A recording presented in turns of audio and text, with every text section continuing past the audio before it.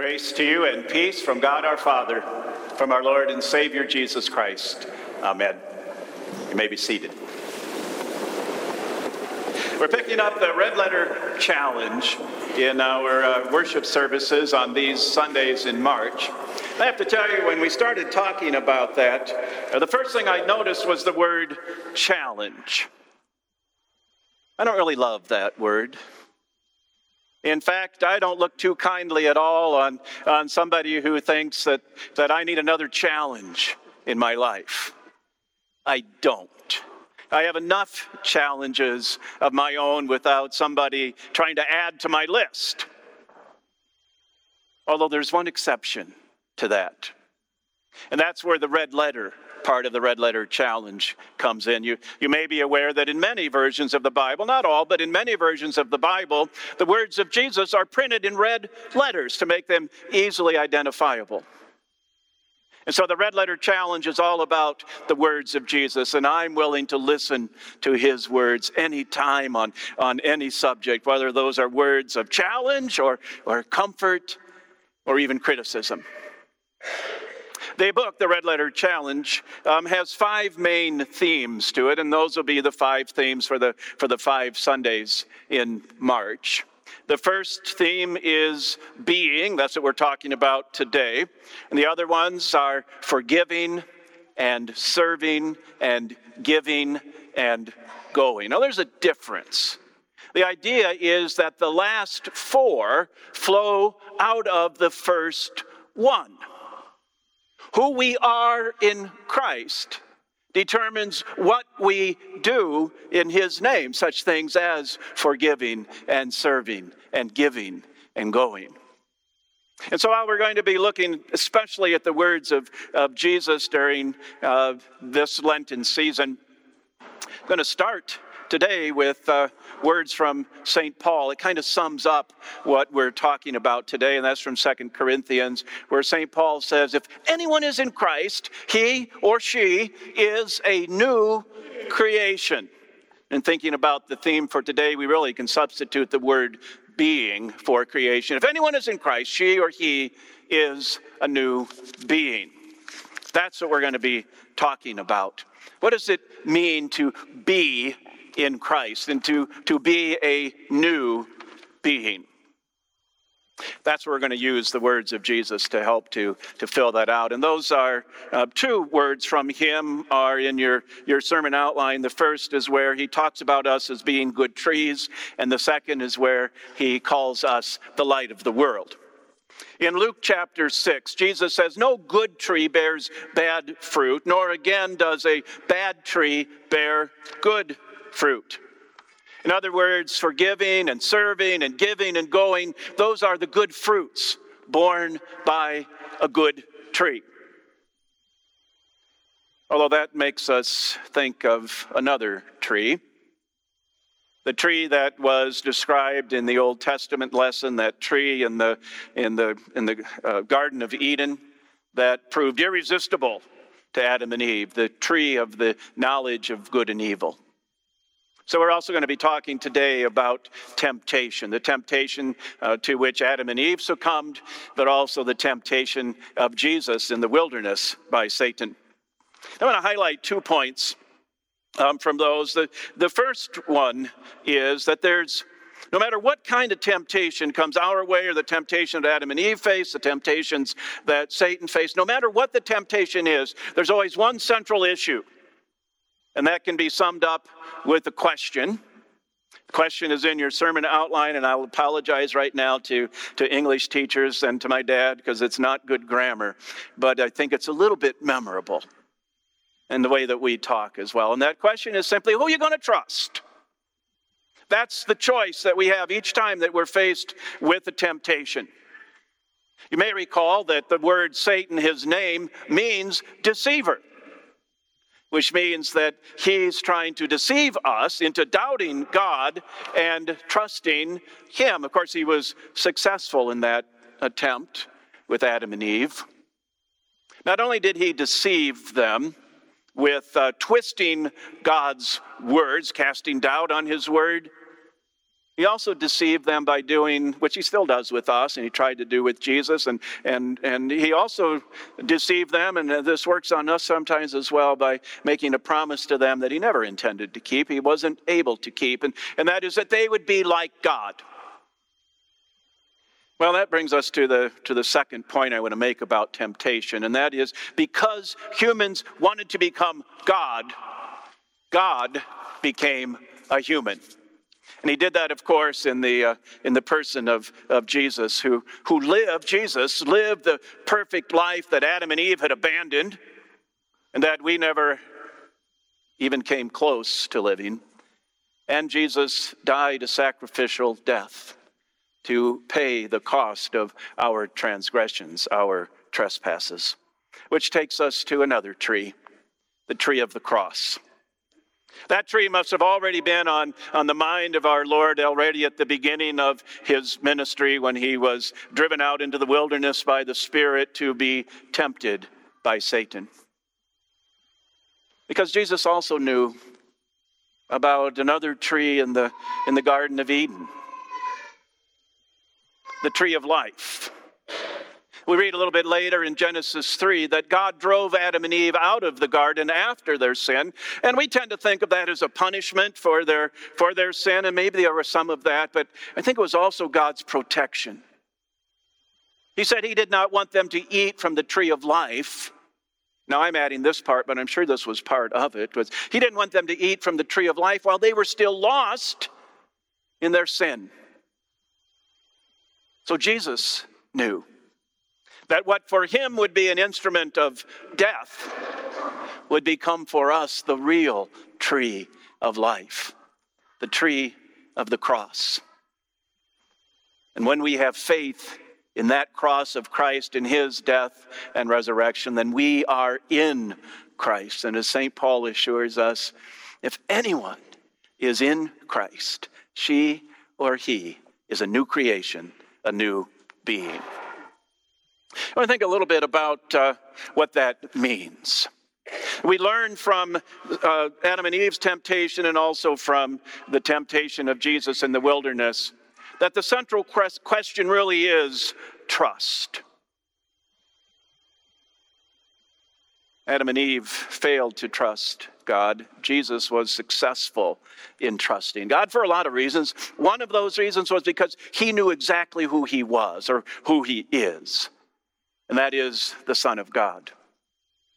He also wants us to know exactly who we are in him, and that, of course, is children of God. But also Jesus uses different ways to describe us. One of those is when he says that we are a good tree.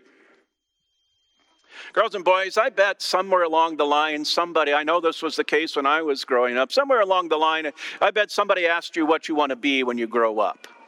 Has that ever happened? I've asked kids that. I know I was asked that when I was a kid. You know what my answer was when people said, what do you want to be when you grow up? I always said, I want to be a good tree. No, I never said that. I doubt if any of us ever said that. And yet Jesus says that about us. He says that's exactly what we are. A good tree, not by nature. No. A good tree by faith. And a good tree that brings forth, by faith, good fruit. But since we are good trees in Christ, that's the new creation, that's the new being. Since we are good trees, not by nature, but by faith, that faith needs to be nurtured and nourished. And that happens in many ways, but part of it is simply by being with Jesus. And that brings us back to our red letter challenge, because the chapter for this week that we'll be reading talks about different ways for us simply to be with Jesus. Some of those are such things as abiding in his word. And the workbook really is a devotion book. It has a scripture reading and a devotion for each day. But also to be with Jesus in worship, as we're doing now. To be with Jesus in prayer every day. And then that last one that's listed there, it's also in the book, talks about fasting. And I know that fasting is oftentimes associated with the season of Lent, and so that works out pretty well for us to talk about it. And pretty often when we think of fasting, we think of giving up some food item or maybe a meal a day or something like that. That's certainly a good thing to do if you want to. That would give more time, wouldn't it, for being with Jesus. There's other ways to fast as well. Some of those are described in the book. A couple of those are up on the screen. What I want to do is just make a suggestion to you. I would say a challenge, but I kind of shot myself out of the water with that at the beginning of the sermon. So let's just make this a suggestion for you. Just one way maybe even to get started on this, because it's pretty simple. It's very simple. Doesn't require much time at all. You have a smartphone, don't you? And I'm pretty sure that you pull that out several times a day. Maybe once in a while to make a phone call on that telephone, but more often to do what? To check Facebook or Instagram or Pinterest or whatever the latest social media platform is, or maybe just to check your messages. So here's the suggestion. I'm not going to tell you not to do that. I'm not going to tell you to do that any less. What I am going to suggest is every time this week, when you pull out your cell phone, pause for I bet you can do this, pause for just a couple seconds to think about who you are in Christ. And remember the words of our text for today. If anyone is in Christ, he or she is a new creation. If anyone is in Christ, he or she is a new creation. And then, that'll only take a few seconds. If you have a few seconds more, I've got another suggestion. If not, we'll just go on with your day. But if you have a few seconds more, maybe remember and reflect back on those red letter words from our message today, the words of Jesus that describe his people as being a good tree, made good by his blood and through faith in him. But then also, as he says to us, that you are the light of the world. Now he starts, and that's what's in your outline and also on the screen. He starts by reminding us that he is the light of the world. That's in John's gospel. And so we recognize that we live in the light.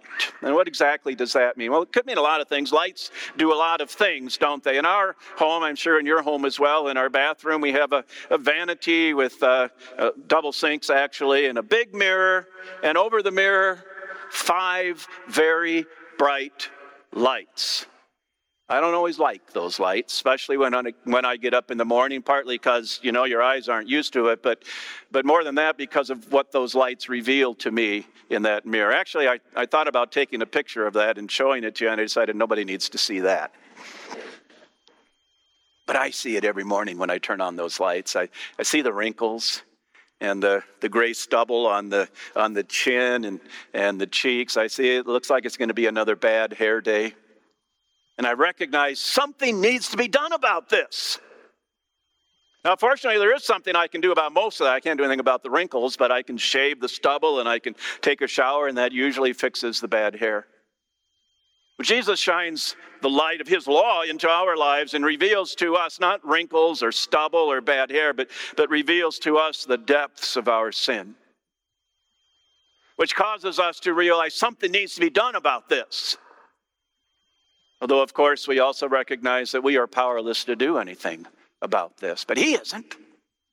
He's not only able, he is willing, and he has forgiven us for our sins and taken away the stain of that sin from us. That's what it means to live in the light. Jesus, the light of the world. But he says something else. In John's gospel, he describes himself as the light of the world. In Matthew's gospel, he says to his followers, that's us, you are the light of the world. And so we not only live in the light, Jesus tells us that we live as the light. What does that mean? The students in our St. Lawrence School are going to recognize what's on the screens now. This is the logo for our year. Well, everybody will recognize what's in the middle, right? That logo there, that's for our church as well as school for our 175th anniversary. And that was taken and incorporated into the school theme for the year. And these words from Jesus are the verse for the year. You are the light of the world. Jesus doesn't say you should be. He says you are the light of the world. And then he says, so let your light shine. We don't have to cause it to shine. Jesus has already shined his light into our lives. He is the light of the world. But he asks us to not only let that light shine in us, but also to shine through us. Because that's really the only way that those who are still living in darkness, who don't live in the light of Christ, might become attracted to that light and discover the light that is Jesus. So important for us to know that and to live that. And in fact, maybe we can say it this way. Deeds of dark, see if this doesn't ring true. Deeds of darkness done by believers, deeds of darkness done by believers, give unbelievers one more reason. They don't need any more, but we give it to them. Deeds of darkness done by believers give unbelievers one more reason to doubt what we say. Why would we want to do that?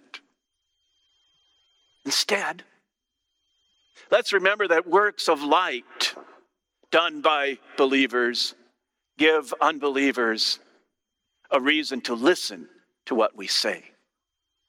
To what we say about Jesus, about being a new creation in him. As they see that we have been made good trees who produce good fruit, and that the light of Christ's love shines in and through us. I'd like to offer one more suggestion. Again, not a challenge. It can't be a challenge today, but maybe sometime it can be. But being almost always ends up in doing something. And so maybe as part of this, we can think about these action steps. Buy the book. If you haven't already, buy it. It's only $10 and it's available all kinds of places. It's got some wonderful devotional material in there. We actually are beginning in week 2. We've condensed it some because there's 5 Sundays that we're doing this during the Lenten season. So we've got what you would especially want to be looking at this week. And then study this with somebody else, not just yourself. I mean, it's fine if you do it by yourself, but there's so much benefit from doing it with others. And maybe you're already in a group that's doing this, or you're forming a group or joining a group. If you don't have any of those, I've got a suggestion, and that is the Pastor's Bible Study. Pastor Fenske's over at the adult ed rooms right now, digging into what the scriptures say about being in Christ, and he's going to repeat that class tonight at 6 o'clock, again over in the adult ed rooms, and each of the pastors will take a Sunday doing that during the Lenten season. So maybe that'll work for you, either if you're not at the 9:30 church service, to go to the 9:30 Bible class, or if you are here like you are now, to go to at 6 o'clock tonight in the adult ed rooms for that study. Because we are the light of the world. We are good trees that the Lord calls upon to bear good fruit. This Lenten season, let's use the Red Letter Challenge and anything else to renew our determination to be the light of the world, to be a good tree that brings forth good fruit. Amen.